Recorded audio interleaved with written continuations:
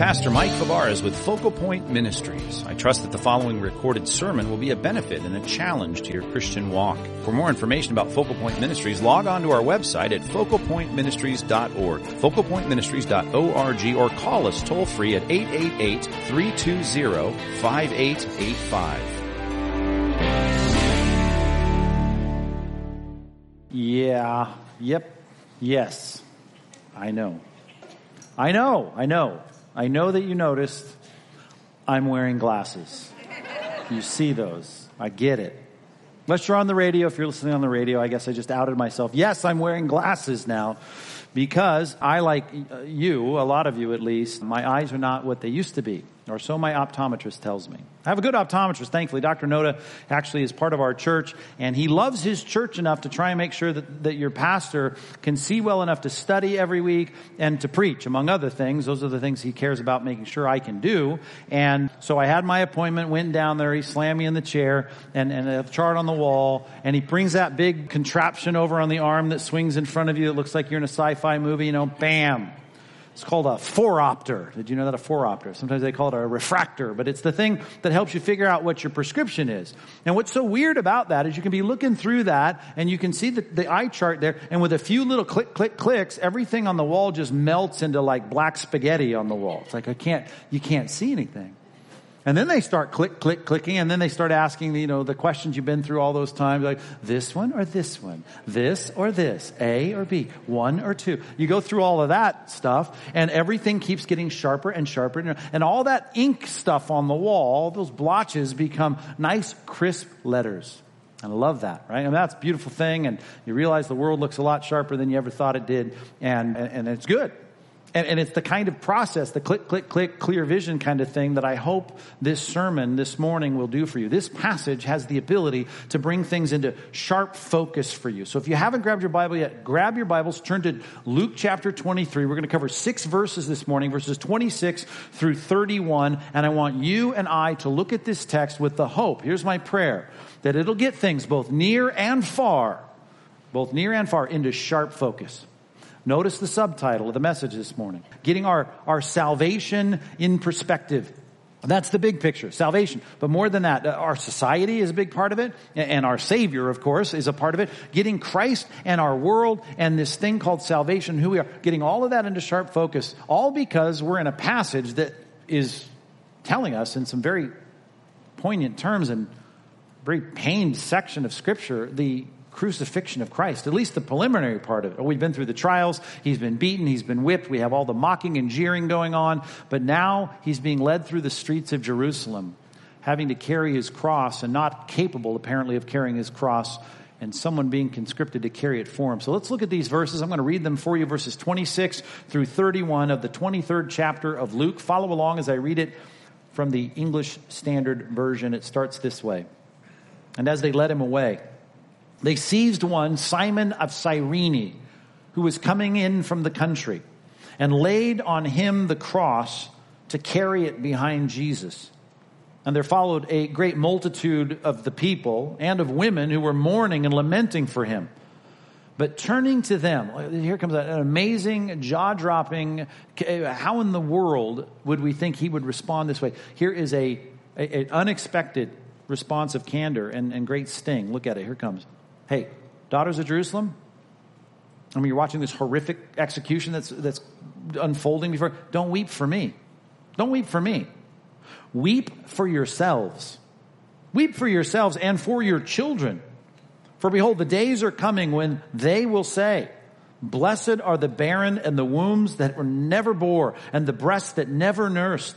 For they will begin to say to the mountains, fall on us, and to the hills, cover us. For if they do these things when the wood is green, what will happen when it is dry? Now, there's a verse you didn't learn in Awana right there, verse 31. Because you would have gone home to your parents and said, what does that mean? They go, I don't know. Ask the pastor. Well, let's ask the pastor. What in the world are we talking about there? Matter of fact, that is such an important proverbial statement that is summarizing all that we're dealing with in this context of Jesus turning their pity back on them, that we should start there. Notice on the worksheet, if you've pulled that out or you download it electronically, it's available every Friday afternoon as you get ready for the weekend sermon. You'll see that I've taken the verses and I want to start at the bottom. And then we'll go back up to the top. But let's start at the bottom. Because in this proverb, that is, as some commentators have rightly said, it is purposefully ambiguous. Not because God's trying to be mysterious here with us. It's because it applies at several different levels. But let's think of three. I mean, there are 20 different ways you could try to look at this. But three that I think would be reasonable. That if we sat here for hours and try to figure out what's going on in the context, what could this proverb possibly mean? Let's just deal with three of them that I think might be helpful for us. And then at the end be able to say, well, I see how they all three apply. Now let's start with this. Let's read it again. Verse 31. For if they, and the first time I'm going to raise my hand there and go, who's they? Do these things, I'm thinking again, another question, what things? So I need to know what we're talking about and we need to know who's doing it. When the wood is green, and now third question, what wood? Who's the wood and what are we talking about? Green wood. And what will happen when it's dry? Okay, wow, okay. Wood, green, dry. Let's start at the very, very bottom. Dry wood, green wood. Let's think about the difference there. Now, I know we're not agrarian, right? We're suburbanites, but if you think about even building a fire in a fireplace or going camping, what you don't want is green wood. Don't want green wood because it doesn't burn well. You need dry wood. You want to dry out your firewood. So we know that. And if there's ever something that looks like the fire of something bad that's happening, it's what they're seeing unfold before their eyes. We're seeing this man crucified. I mean, that's a horrific, fiery scene, if you will. So we know this, that the distinction that's being made is between something that burns well and something that doesn't burn well. And he's saying now, let's just make this, I don't think it's a big leap, that he is the green wood. If they do these things when the wood is green, so something happening to him, the green wood, the innocent, the hard to burn, then what's going to happen when the wood is dry, easy to burn? I mean, kindling, it'll burn up quick. It's really dry and ready to burn. So the contrast is being made between him and the crowds. Don't weep for me, weep for yourself. I'm the green wood, you're the dry wood. Well, what's these things? Well, these things, even by the analogy, is some kind of burning, some kind of bad thing. Well, the bad thing happening to him is what? Crucifixion. Three ways we can understand this. Let's start with this. The Romans are crucifying them in a Roman way, the Roman execution rack.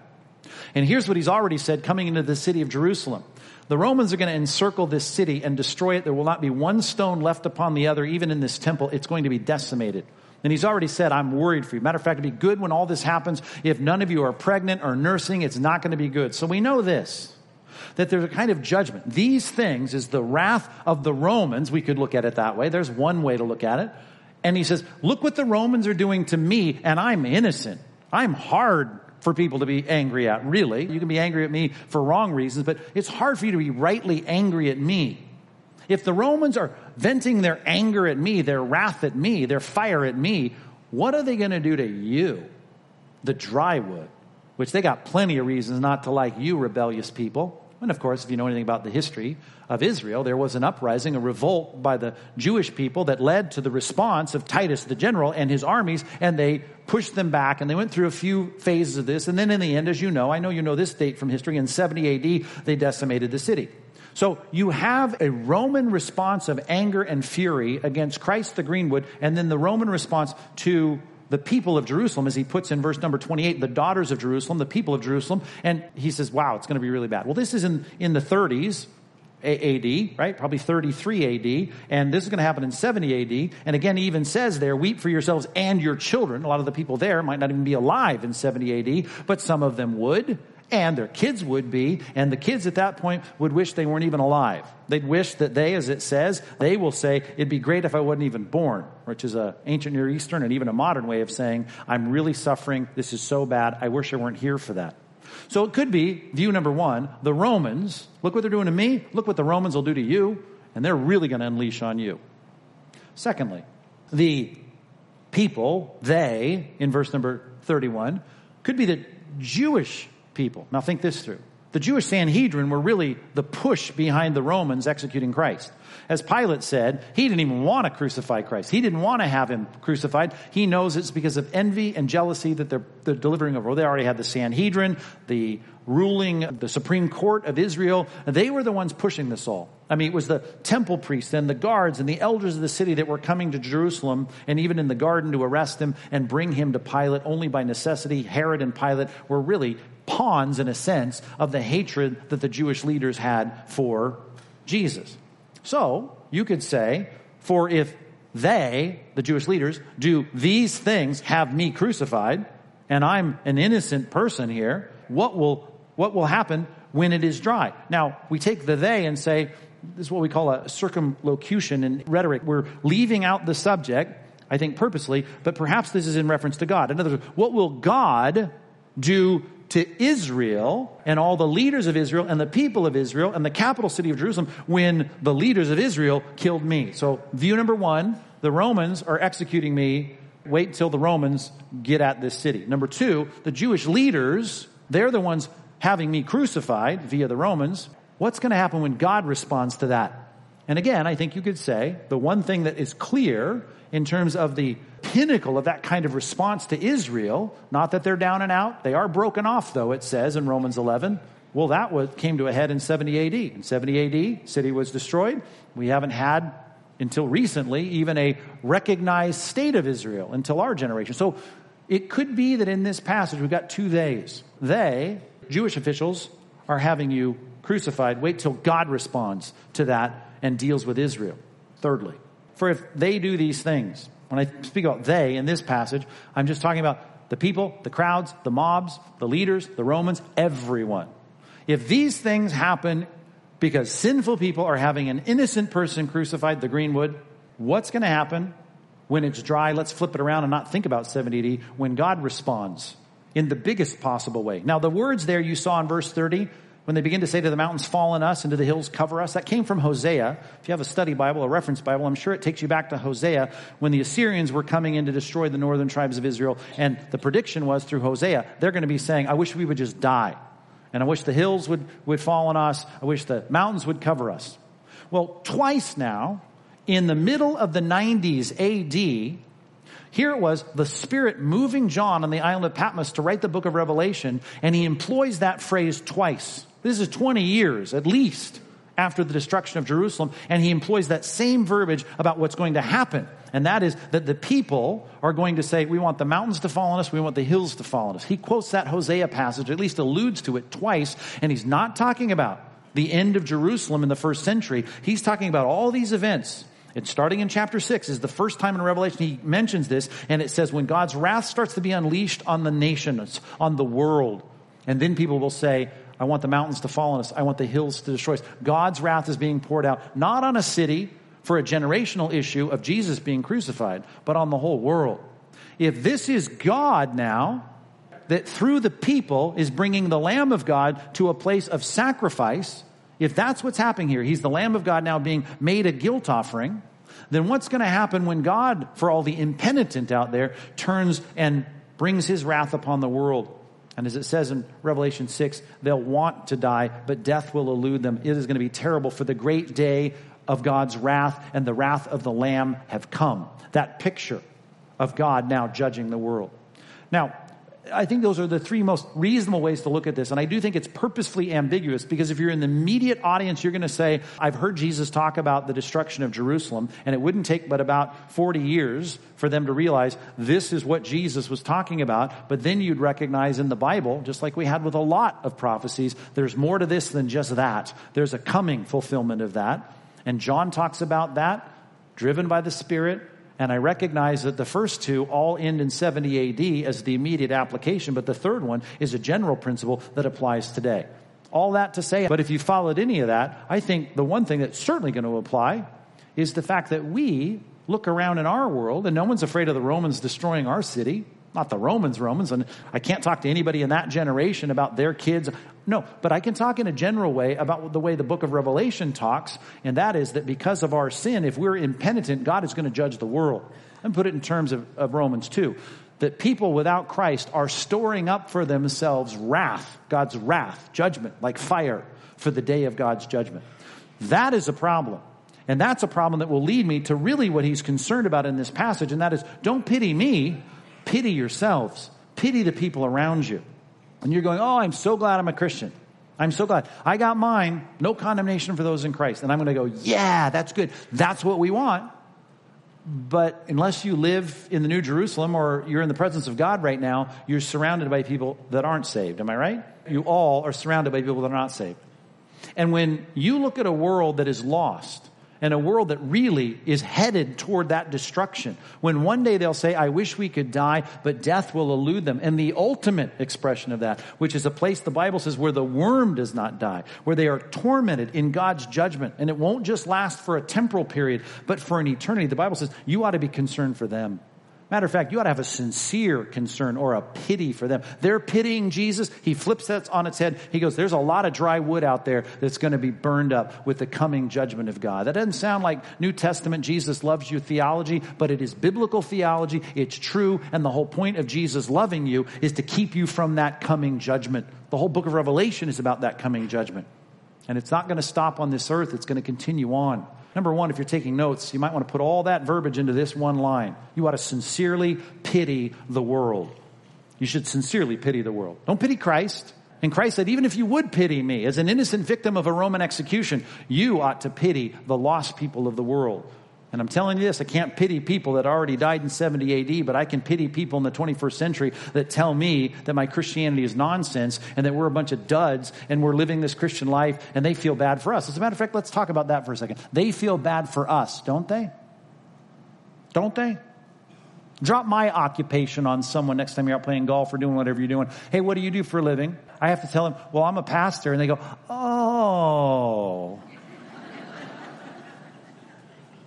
Bad enough that you have to admit you're a Christian. I have to admit I'm a professional Christian. No, I do this for a living. They're like, oh, that must be awful. You know, that's what their face says. Then they don't know what to say. They usually say, well, I'm sorry for the words I said earlier in the conversation, right? That's usually the next thing they say. But they feel pity for me. And you know what? That's biblical. What? No, that's biblical. You know why? Because you know what they see in my life? I hope. That is, I'm fighting a lot of things. A lot of things that they give way to that to them that seems like fun and freedom and licentiousness. And they look at me and say, you're a fuddy-duddy. You keep the rules. You got to deny yourself all the time. You live by this strict code. Man, I wouldn't want to be you. And I get that. Matter of fact, 1 Corinthians chapter 15, Paul said it this way. If we have hoped in Christ in this life only, we're to be pitied more than all people. And you're right. If this life of self-denial, mortifying the flesh, saying no to temptation, not going along with the system of this world, saying I am not about self-promotion, I'm about the promotion of Christ, I'm going to sacrifice, I'm going to give, I'm going to live my life for Christ, and the world won't understand that. If that's all there is to this, and we die, and they die, and we have the same eternity, you ought to pity us. You ought to pity us. Matter of fact, a few chapters earlier, in 1 Corinthians 4, Paul said this, we are considered, listen to this, we are considered the scum of the world and the refuse of all things. That came in a passage where people were sitting there thinking, you know, I don't like the Apostle Paul because he's really not living up to our hype about a real good Christian leader here. We need better, more successful Christian leaders that have the worldly definitions of success. And he says, you guys have become kings? Have you? Really? And that without us? Well, wait a minute. We're the apostles. I think you have what we often call an over-realized eschatology. And that means the eschatological truths of what's coming. You believe those. The problem is you think you all have them now. Matter of fact, that'd be a good book title for heresy. Your best life now. That would be a good title for that. Because that's not biblical Christianity. That is not. The Bible makes it clear. Here's biblical Christianity, and it won't sell a lot of books. Scum of the World, Refuse of All Things by Mike Fabarez. There you go. That book is going to sell. No, it won't sell. Why? Because I don't want that. I want success. I want all the things the world says. I should have fun. I should have a blast. I should be having a great time and a wonderful life and all of that. And the reality is, no, you know what? We're not exempt from evil. We have bad things happen to us. You and I get cancer. Matter of fact, we lose relationships often because of our relationship with Christ. We lose being part of the boys' club at work because we won't go along with it. We won't lie. We won't cheat. We won't steal. We're fighting temptation from the inside, from the outside, from the pressure of our culture. Man, it's a rough way to live. And yet Jesus turns around and says, don't pity me. Pity yourself. Doesn't matter how circumspect I live my life. Doesn't matter how self-sacrificing I might be. Doesn't matter how hard I work to follow Christ. When it comes down to it, what matters is where you and I are 100 years from now. That's what matters. And you're not going to pity me if I sacrifice to follow Christ. And as Christ said, he came and said, you know what? Even because of me, the members of your own household will be your enemies. It will not matter. You shouldn't pity me for my Christianity cramping my style. You got to pity the one that's lost. Sincerely pity the world. I don't have time to go through Psalm 73. I wish I did. I put it on your homework assignment on the back of the worksheet. But Psalm 73 is the temptation we have to envy the world. We're envious of them because of their fun, their freedom, all the things they get to do, and all the self-sacrifice that we have to have, and it's no fair. And as he says, I'm envious of the arrogant. I saw the prosperity of the wicked. For me, I kept my hands clean for nothing.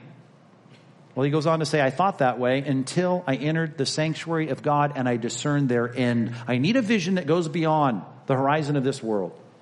You're right. My life might not be as fun or self-indulgent as my non-Christian counterpart. I understand that. That's great. Because I'm living in a sinful world and a sinful body and a sinful society with a sinful tempter. But at the end, everything changes. I recognize that where you're headed is a bad, bad situation. That'll do three things at least for me before we leave this first point. Number one, ought to motivate me for evangelism.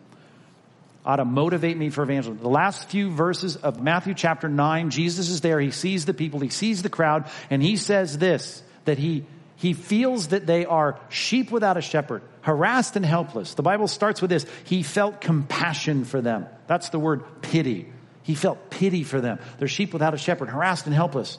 And then he said this, the very next thing Jesus said, he said, you need to beseech or beg the Lord of the ask the Lord of the harvest to send forth workers into the harvest field. We got to snatch a few of these wandering sheep and bring them to the shepherd of their souls. We got to save them. You need to be motivated. Do you pity non-Christians? You should. Not in some overt, dramatic way. I'm not trying to ask you to insult them, but in your heart, you ought to be like the Apostle Paul in Romans 9 and 10, and you say, I have anguish in my heart over them. They're lost. You feel that? We ought to. And that ought to motivate our evangelism. Fanny Crosby wrote those great words of that hymn. Rescue the perishing, care for the dying, snatch them in pity, there's our word, from sin and the grave. Weep o'er the erring one, lift up the fallen, tell them of Jesus, mighty to save. Well, I might lose a relationship. Yeah, you might. They'll think I'm weird. Yep, they might think you're weird. They probably will. And if 99 people think you're a weirdo and crazy and jamming your religion down their throat, the 100th one is going to turn from their sin. There's going to be a party in heaven. Another name is going to be written in the Lamb's Book of Life. And you're going to meet them 100 years from now in the eternal dwellings. And you're going to say, I'm glad I sacrificed my reputation and was counted as a Jesus freak so that you and I could be here together in eternity. I pity those people that had good reputations and ended up going to hell. Pity them. It'll be a motivation for evangelism. Pity them. Number two, this is not number two in your outline. This is the second implication of number one, because it gets life's pains in perspective. It gets life's pains in perspective. Be supposed to be thankful this week. Be thankful. Ah, my life stinks, man. I got a lot of bad things. There's stuff that sucks in my life. I hate it. Really? Well, here's the thing. Jot this reference down. Matthew chapter 18, verses 8 and 9. Your life is that bad, Christian? Here's what the Bible says. It could be because you're not exempt from suffering, from pain, from illness, from loss, from whatever it is you're going through. Unemployment, problems, death in your family, whatever it is. Here's what the Bible says. Better for you, and this is a statement about us saying no to sin and being ruthless about temptation. Better for you, let me quote it, to enter life crippled or lame. You want to talk about disadvantages in this world? It's not going to make, the cover of some Christian best-selling book. Better for you to go through all of that and have all of that pain than to go into the next life with 2 hands and 2 feet and then be thrown into the fire. Oh, I missed the word there. The eternal fire. Oh, that would be terrible. How about this? Next verse. If your eye causes you to sin, tear it out. Why? Because it'd be better for you to enter life with 1 eye and a patch over your other eye than to have 2 eyes and to be thrown into the fire of hell. All I'm saying is this. You and I suffer a lot of things. I get that. The world can be a bad place for Christians to be, and you and I can suffer, but it'll get all that in perspective to know this, that the real problem would be those who end up on the other side of this, and they hear, depart from me, I never knew you. Gives us a healthy view and fear of God. That's the third thing I jotted down, and there's lots of things we could say about this, but Hebrews chapter 12, it was in our daily Bible reading. It was the reason it made my list this week, and I thought about the fact that I pity the world. I should care about them. They're dry wood. They're about to be kindled. This is a thing that's going to be bad on this world, and I thought to myself, when I think that way, just like I see spelled out in Hebrews chapter 12, verses 25 through 29, I think to myself, that consuming fire that is going to consume his enemies, it makes me grateful in a humble, fearful, adoring, awe-stricken way before God. He's going to shake everything that can be shaken. But therefore, he says, to quote the punchline, we are grateful for receiving a kingdom that cannot be shaken, and therefore we should offer to God acceptable worship with reverence and awe, because our God is a consuming fire. Pity the lost. Jesus did. It's a motivation for our evangelism this week. It gets our pains in perspective, and it'll certainly provide us a healthy fear of God. And that's a solution to a million things in the Christian life, is a man or a woman who fears the Lord. Let's go back to the top of the passage now, verse 26. The context of this is he's being led away to be crucified. They seized one, Simon of Cyrene, who was coming in from the country, and they laid on him the cross to carry it behind Jesus. They laid on him the cross to carry it behind Jesus. So you're telling me this guy's following Jesus carrying a cross. Ding, ding, ding, ding, ding, ding, ding. Does that sound familiar? Twice already in Luke has inscribed those words as the teaching of Jesus. You want to be on my team? Deny yourself, take up your cross, follow me. And now, do you think it's a mistake that this historical narrative is worded for us in that way? He's actually physically called out of the crowd to step out from every other relationship he's got to say, you, probably at the tip of a Roman spear. Hey, you, mister, you get in here, take up the cross, follow Jesus. Now, I understand that's the historical situation. And to exegete the passage, we look and kind of figure out historically what's going on. But we'd be a really dense preacher not to make the connection that that's exactly what is being called upon in our lives for us to do if we want to be on God's team. We step out of the crowd and we follow Christ. We're willing to take up the cross and follow Christ. That's a symbol. I know I can't tell you to follow Christ because he's not in South Orange County and you don't know what street he's going down. So you cannot physically follow him. We're not talking about following him physically. We're talking about opening up his word, understanding what it is to be a Christian, allowing the prompting convictions of the Spirit and the principles of God's word to lead me every day.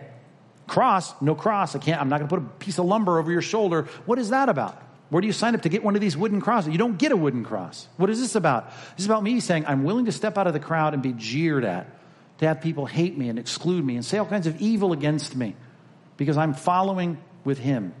As Simeon said on the Temple Mount at the beginning of the book of Luke, Jesus is a sign to be opposed. Go stand with that sign. Hey, guess what? Simon of Cyrene, you're going to be spit upon. Why? Because you're associating now with him. You're going to walk through this terrible, humiliating, shameful parade, and people are going to jeer at you. Oh, they're really jeering at him, but they're going to jeer at you as you follow behind, carrying a cross. This is going to be very uncomfortable. Number 2 on your outline, jot it down that way. You need to step out and follow Christ. And of course, I mean that in an illustrative, symbolic, poetic sense. I want you to do what God has asked you to do. I want you to be a Christian and be unashamed of it. And you follow him. And you're going to have some spit that was aimed at Christ, and it's going to hit you. You're going to have people jeering at Christ, and it's going to be at you. The Barron Trump thing. Why do they hate Barron Trump? Why? He's never written any position papers. I don't hear him giving any press conferences. I don't know his position on anything. I've never heard him spout a political view. But they hate him simply because he's associated with someone the people hate. And you and I are called to step out, follow Christ in this world. They don't like the Christ of the Bible. He is, as they readily admit, he's going to cramp your style. He doesn't let you lead your life by yourself. He's going to tell you to deny sin. He's going to tell you to be this thinker that goes against the grain of culture. Yeah, you're going to be a Christian, you're going to be that. Well, you're going to have to put up with the difficulties that come with it. Several different kinds of crosses that the Romans like to execute people on. The simple cross is not even a cross, at least in the thinking of our mind, was a stake. They put a lot of people on stakes to kill them. The Romans used that, so did Phoenicians and others, and they would put people on a stake. Nero, of course, in 64 AD, a lot of that going on. It's not what Christ was crucified on. Some people would suggest that. 2 other kinds. There's an X. There was an X cross the Romans used to crucify people on. They'd put it in the ground like an X you would see, like the palm trees at In-N-Out Burger. That's not a good analogy, sorry. But you know what I mean. It's just cross like that. And they would pin the 4 limbs of the person on that cross and stick them in an X. They call it a St. Andrew's cross sometimes. Then there's what they call the Tau cross, which in Greek is a T, which doesn't, it's like a capital T in our Latin language. And that's a stake with a crossbeam, a horizontal crossbeam. And sometimes they would have those in place where they were going to crucify, and then they would put this beam that was about 8 or 9 feet, weighed roughly, they estimate, between 80 and 100 pounds, and they'd put it on your shoulders, in this case, after they beat him and whipped him, and have him carry it through town. Sometimes they would have someone else carry the other part, the vertical piece. And so sometimes there was 2 pieces to this, and maybe that's what's going on here. Christ is carrying his cross. Now you carry your cross, which is part of his cross, and you carry it through town. Or maybe it's they call it a Latin cross, which is the small case T, which is the traditional view of what you're used to seeing as the cross. And some people think that because they put the sign above his head, said it's the King of the Jews in those languages. And so they think maybe that was it. Could have done it with a tau cross. Nevertheless, we don't know exactly what the cross looked like. And we don't know if it was being carried in two pieces, or we don't know, and it's never said that he collapses and can't carry it. I know that's what the hymn writers and poets say, but we just know for some reason there's a guy that is conscripted to carry it. So Christ is either carrying his part of the cross, or he's not carrying any part of the cross because he can't carry it physically after his beating. Nevertheless, here is Simon of Cyrene, which is down in Africa. It's modern-day Libya. It's a place we find as someone from in the book of Acts. But in this passage, he's forced to carry part of this cross. Which, of course, I've already made the comparison. That's what I want to see myself in the sandals of Simon. And you think, well, it's interesting that he's named. And it is interesting. It's interesting that he's named. Whenever you see someone named in Scripture, and there's a lot of unnamed characters in the Bible, you think, well, that's important. Let me have you jot this down if you're taking notes. Mark chapter 15, verse 21. Mark goes even further. Not only does he give us the name, but he tells us in that passage, I'll just read it for you. They compelled a passerby, Simon of Cyrene, who was coming in from the country, the father of Alexander and Rufus, to carry Jesus' cross. Why do I need to know his kids? What's that all about? And we're not living in 21st century America. We don't always have to talk about your children, right? No. They wrote it down for a reason. Why? Apparently the audience, and as this was written, there was a sense in which Mark knew this would be someone you would know, and let's just make it clear, it's not just that Rufus, it's this Simon, and his kids are Alex and Rufus. So let's just make clear who we're talking about here. Well, if you've jotted down Mark 15, now jot down Romans chapter 16, verse 13. Romans 16, 13. It's the only other time we have the word Rufus in the Bible, and here's how Paul describes him. Paul lists several people, almost 40 people I think are listed in Romans 16, and one of them is Rufus. And here's what he says, verse 13. He says, greet Rufus. I'm talking about the Church of Rome now. Chosen in the Lord, also his mother. If this is the same Rufus, that means the mother that he's now greeting is Simon's wife, Simon of Cyrene. He says, who's been a mother to me as well. In the early church, it seems that they knew who Rufus was. They knew who Alexander was. And they knew who Simon was. Apparently Simon, and again, this is conjecture, but it seems like this was named, and it makes sense that it was named because he was someone the church in the first century knew. And Paul says, I know Rufus. Matter of fact, his mom was like a mom to me.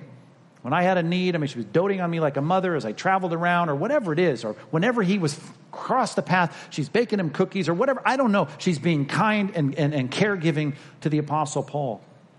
It seems like this is more than just a historical figure that's called in to carry the cross, but this guy is not only a template of physically carrying a cross, but it seemed like he stepped out of the crowd and spiritually carried his cross and was counted with Christ, at least in this passage. If it's the same guy, his son and his mother are saved.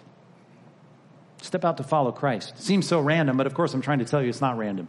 Not random. I doubt he was a follower of Christ at this point. He just came in from Africa. He didn't know this. He just comes in. Why? Because it's the festival. It's the feast of Passover. And you come if you're a devoted Old Testament saint. And you come to Jerusalem. Well, he comes in. He gets past the country, if you will, the outside part, probably coming through Bethany and down the Kidron Valley and across past the Garden of Gethsemane. And he comes in and he finds this commotion and a crucifixion going on. And all of a sudden, this big hairy-knuckled Roman soldier says, you go and take this cross and follow that criminal. Seems so random, not random. Neither is your beckoning call to follow Christ. Not random.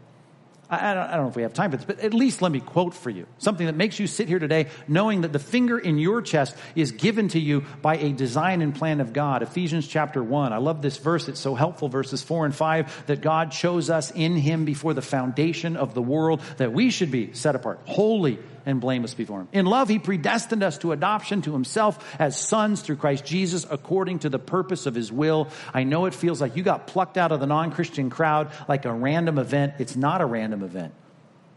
And it wasn't the tip of a Roman spear that got you saved, but it kind of felt like that, didn't it? I understand God is working in us. The effectual call of Christ is something that works within us, and it gets my will to cooperate. I get that as God changes who I am. I understand that. But as I tell my story of me becoming a Christian, probably you and your story at some point, a lot of people can identify with this. I was 18 years old when I became a Christian, and I felt like the Spirit of God just wrestled me to the mat. And that's just always been the way I've talked about getting saved. I mean, it wasn't like someone was driving at me, no human being, but God was pushing. And I remember dropping to my knees and crying out on that Friday evening, God, I'm done fighting you. I mean, it's probably an illustration because I used to wrestle in high school. I wasn't very good. That's why I knew the feeling of being pinned to the mat. That was a frequent experience for me.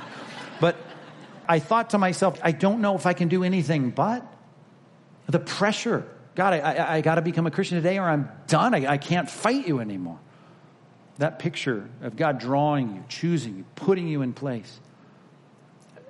See yourself in Simon's sandals and then recognize this. If Simon actually was that person who gets praised in his family, maybe he's dead by the time Paul writes Romans 16, but man, his family now is saved. You've got to know this. It is so worth it. If you're called out of the crowd to have the shame and the derision, to be hated for Christ's sake in this world, whether it's small or big, or one day it turns into persecution and you lose your life for it, it is so worth it. Because when Jesus said, take up your cross and follow me, here's the next thing he said. He said, for what would it profit a man to gain the whole world and lose his soul? I mean, really, what good would it do for you not to step out of the crowd? You want to be a part of that group? You really want to be a part of that group that you should rightly pity? No, you don't want to be a part of that. So step out of the crowd and follow Christ.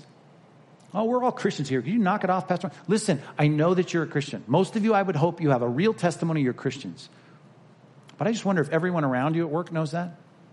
Do your neighbors on all sides know that? Are you out from the foxhole and you're really above the radar and people know that you are saved, that you are someone that they know that you're into God and you're in, it's more than a bumper sticker on your car, that you are someone that cares about Christ. It's time for us to go public. Step out. Follow Christ. All the pain and the derision and the sacrifice of Christ followers is worth it. I'm quoting from Luke chapter 9 when he said, follow me. And then he said, what would it profit a man to gain the whole world? Then he says this, next verse, whoever's ashamed of me and my words, I'll be ashamed of him. When he comes in his glory and the glory of the Father and of the holy angels. This gets everything in perspective. You want to step out and follow a condemned criminal down the Via Dolorosa to a place where he's going to get crucified called Golgotha? You want to do that? Well, here's the bottom line. Man, you're not following a suffering servant. Oh, he's suffering at that particular point in biblical history. But he's the King of Kings and Lord of Lords. This is not someone that you should pity because he's a poor victim. No, he's the willing Lamb of God giving his life to save people. And he knows this, that beyond the cross is something that he said just before he went to the cross. He prayed in John 17. He said, Father, restore to me the glory that I had even before the world was created.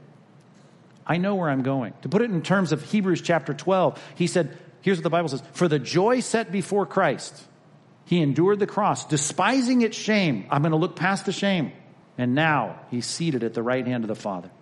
He sees beyond this. Let's just close with this. Verses 27 and 28.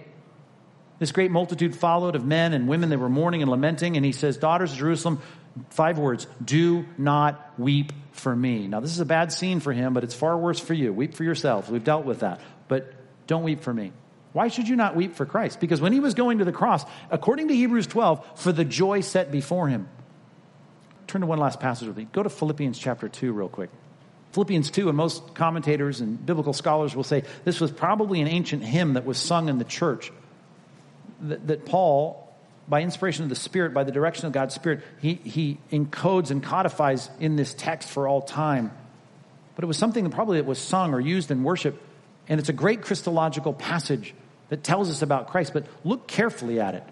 Understanding that he's about to go to a crucifixion that was designed and reserved for Roman slaves. Romans did not crucify their own citizens. It was for the worst of the worst in their society. Look at Philippians 2. Start in verse 7. Just jump in the middle of this. But he, Christ, emptied himself by taking the form of a slave, of a servant, doulos, of a slave. Well, he did take the form of a slave because he's about to be killed as a slave. And being born in the likeness of men and being found in human form, he humbled himself. I know that's a nice Christian virtue, the word humble. Would you like to be humble? I'd like to be humble. How about this? Would you like to be humiliated? I bet you'd say no to that. I don't want to be humiliated. I just want to be humbled. Get this word in your mind. I know all the Renaissance paintings, as I often say, of Jesus there had a nice little loincloth, nicely draping his privates as he hung on the cross. None of that. He's being dragged through the town. Even in Gibson's movie, right? Pastor, he's, trust me, completely naked. That's how they crucified Roman slaves. Completely. The slaves of the Romans. Naked. Humiliating. He's already been beaten. He can hardly recognize him. He's got a crown of thorns on his head. He's had his back flayed open with the cat of nine tails. He's carrying a cross, can't do it, or at least part of the cross that someone else has to carry, and it is completely humiliated. Then his naked body is going to be hoisted up on this stake, and he's going to be crucified. Talk about a slave's death. That's the slave's death. But he was obedient. Joyfully obedient, I might add, according to Hebrews 12. To the point of death, even death on a cross, a humiliating death on a cross.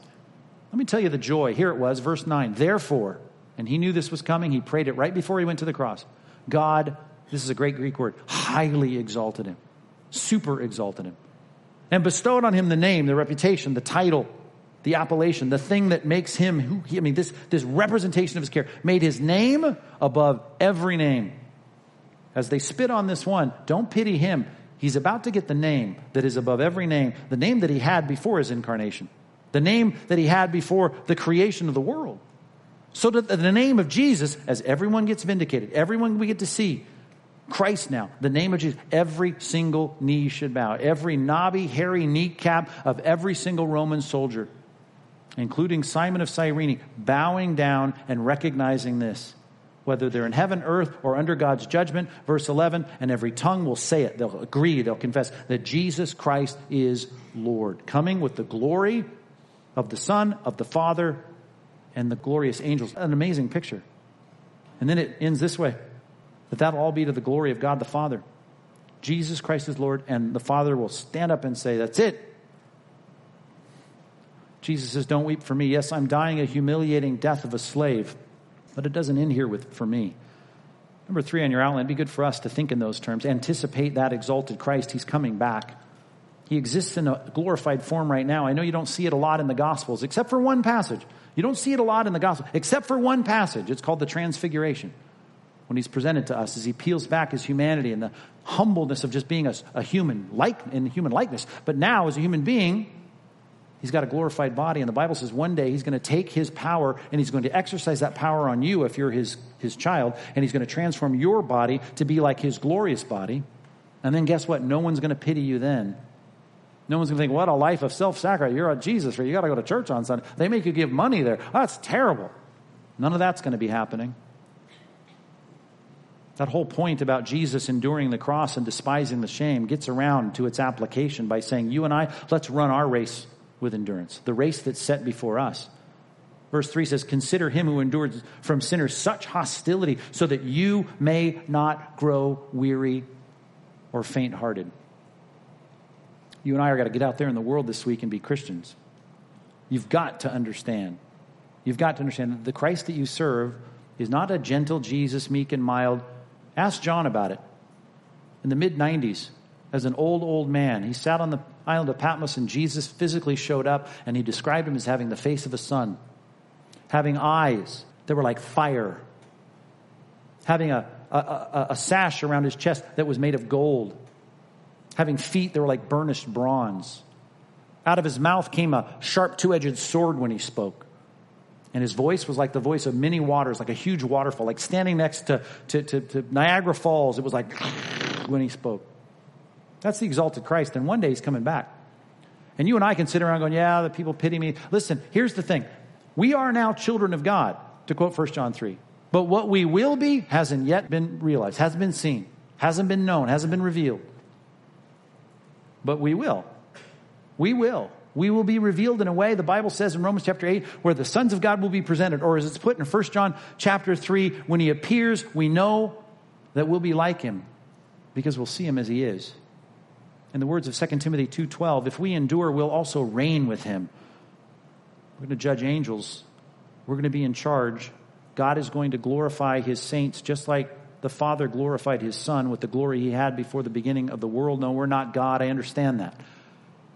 There's a one and only triune God. But he will grant us authority. He'll grant us honor. And if you anticipate the exalted Christ, not a Jesus coming in on a donkey through the gates of Jerusalem, but one, according to Revelation 19, comes in on a white horse, and on his thigh, it's like a motocross rider with leathers with their sponsor on their thigh. King of kings and Lord of lords. Anticipate the exalted Christ. Don't pity him. Yeah, this was the low point, I understand, but Jesus didn't want you thinking of him that way. Even the reformers didn't like the visage and the image of Christ hanging on a cross. I mean, most of them didn't want a cross around. The iconoclasts that they were. We don't need that. That's distraction. We need the gospel. We need the preaching of the gospel. But even in the wake of that Reformation, we're going to have a cross, but that's not where we're going to see Christ in our minds. It has part to do with Catholic theology regarding the Mass and the rest, but the point is that there's something about the fact that's not where we see him now. He's exalted. He's glorified. Keeping your eyes healthy enough to see things both near and far is very difficult for you to do spiritually, and it's hard for me even to do physically, I've found out this week. My optometrist said I needed glasses after a lot of years of good vision because of my habits, my work habits. Every day I keep my eyes focused in at a distance that, for most of the day at least, it's locked in, right? Like 12 to 16 inches. And doing that for all these years and all that time, it just, with my aging eyeballs, it just gets harder and harder to see well. And they even have a name for it. They have a name for everything. But it's called computer vision syndrome, they call it. Let's just give it a syndrome name. There it is. CVS. And it's not the drugstore. CVS. Computer vision syndrome. And then I love my optometrist. He's great. But then he had the gall to tell me, well, this wouldn't have happened had you followed my instructions, which are you need to blink hard a lot and every 15 minutes get up and take a break. Yeah, I'm going to take a break every 15 minutes, right? Let's do that. Look out the window. I say, Dr. Noda, I don't have windows in my study. It's just a cave.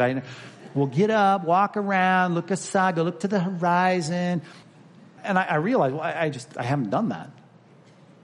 And unfortunately, that has been to my own detriment, the vision detriment that I have. The Bible tells us that we're not to let our eyes get fixed on the immediate circumstances of our lives. We need frequent breaks. Don't dismiss the great physician's directions to us. We need to fix our eyes on Christ. We need to envision our vindication at the coming of his kingdom, and we need to have eyes for the harvest. We need to care about the salvation of the lost. I thought it was funny when I learned that it was called CVS, because there's a million CVSs that surround us here in Orange County, right? Like every half block, there's another CVS for us to see. Which I thought to myself this week, what does that even stand for? Do you know what that stands for? Neither did I. I had to look it up. Convenience, value, and service of all things. Do you care? No, I don't care. I don't care. Do you have my stuff at a cheap price? But I thought to myself, this is really what we need, is we need a vision correction. We need an exercise for us. I thought it wouldn't be bad with every CVS you pass this week to remember the three things. We need a focus on Christ. We need a focus on Christ. And a Christ, let me add this descriptive, an exalted Christ, a glorified Christ. You need to stay focused on him. That, in my mind, is who I serve. Not the Jesus hauling his cross through a town. Yes, I remember that. It's the key and the crux of our redemption. And I remember that in the Lord's Supper. But he is the exalted, glorified Christ. And I need to remember our coming vindication. To step out of the crowd and follow Christ, I know that's hard, but there's your V. CV, vindication. I will be vindicated. Just like Christ was vindicated, we will be. We're going to march through the gates of the kingdom in glorified bodies, in an eternal place. No crying, no mourning, no weeping, no pain, no death. And the children of God will be exalted. The revelation of the sons of God. What vindication will that be? Keep your eyes on our vindication. CVS. You should care about the salvation of people because you pity them, you care for them, you have compassion for them. Salvation, the salvation of the lost. Christ, vindication, salvation. You're going to pass 5 CVSs on the way home from church today, probably. When you see that, at least this week, that's what we focus. The glorified Christ, our coming vindication, makes it worth stepping out and following Christ and enduring any of the derision we might get. And ending where we started, I care enough for the lost to say, don't pity me, I pity you. The impenitent of our world. I want you to be saved. CVS. Let's pray. God, help us in our world to get our eyes fixed on where they need to be, as it says in Colossians 3. We need to set our minds on things above. And the things above that are very important for us is the fact that you are exalted and enthroned in heaven. We serve a great king who should not be pitied. He should be adored and worshiped, as the Bible says he is being right now in Revelation 4 and 5, with myriads and myriads of angels and people. And God, we also know that as you call us to take up our cross and follow you, we want to look to that as a great investment. How worth it is it? How great is it if we would lose our lives for his sake? The Bible says we'll find it. What would it profit if I gained the whole world and lost my soul? What great vindication, what value there is in me following Christ. And God, of course, this passage started with a very simple lesson, and that is, man, I pity, I have great sorrow for the lost, and I should care about that more. I should care about their salvation far more than I do. God, imprint this upon our hearts. Make it a frequent reminder for our minds. And let us get excited about the realities that lie beyond this life, the eternal things. Get our minds clearly set on things above and not on things of this earth, that we might be very, very useful here in this world for you and your will, as we have our minds exactly and our vision exactly set where it ought to be on all three of these. Things clear and in focus, both near and far, in Jesus' name. Amen.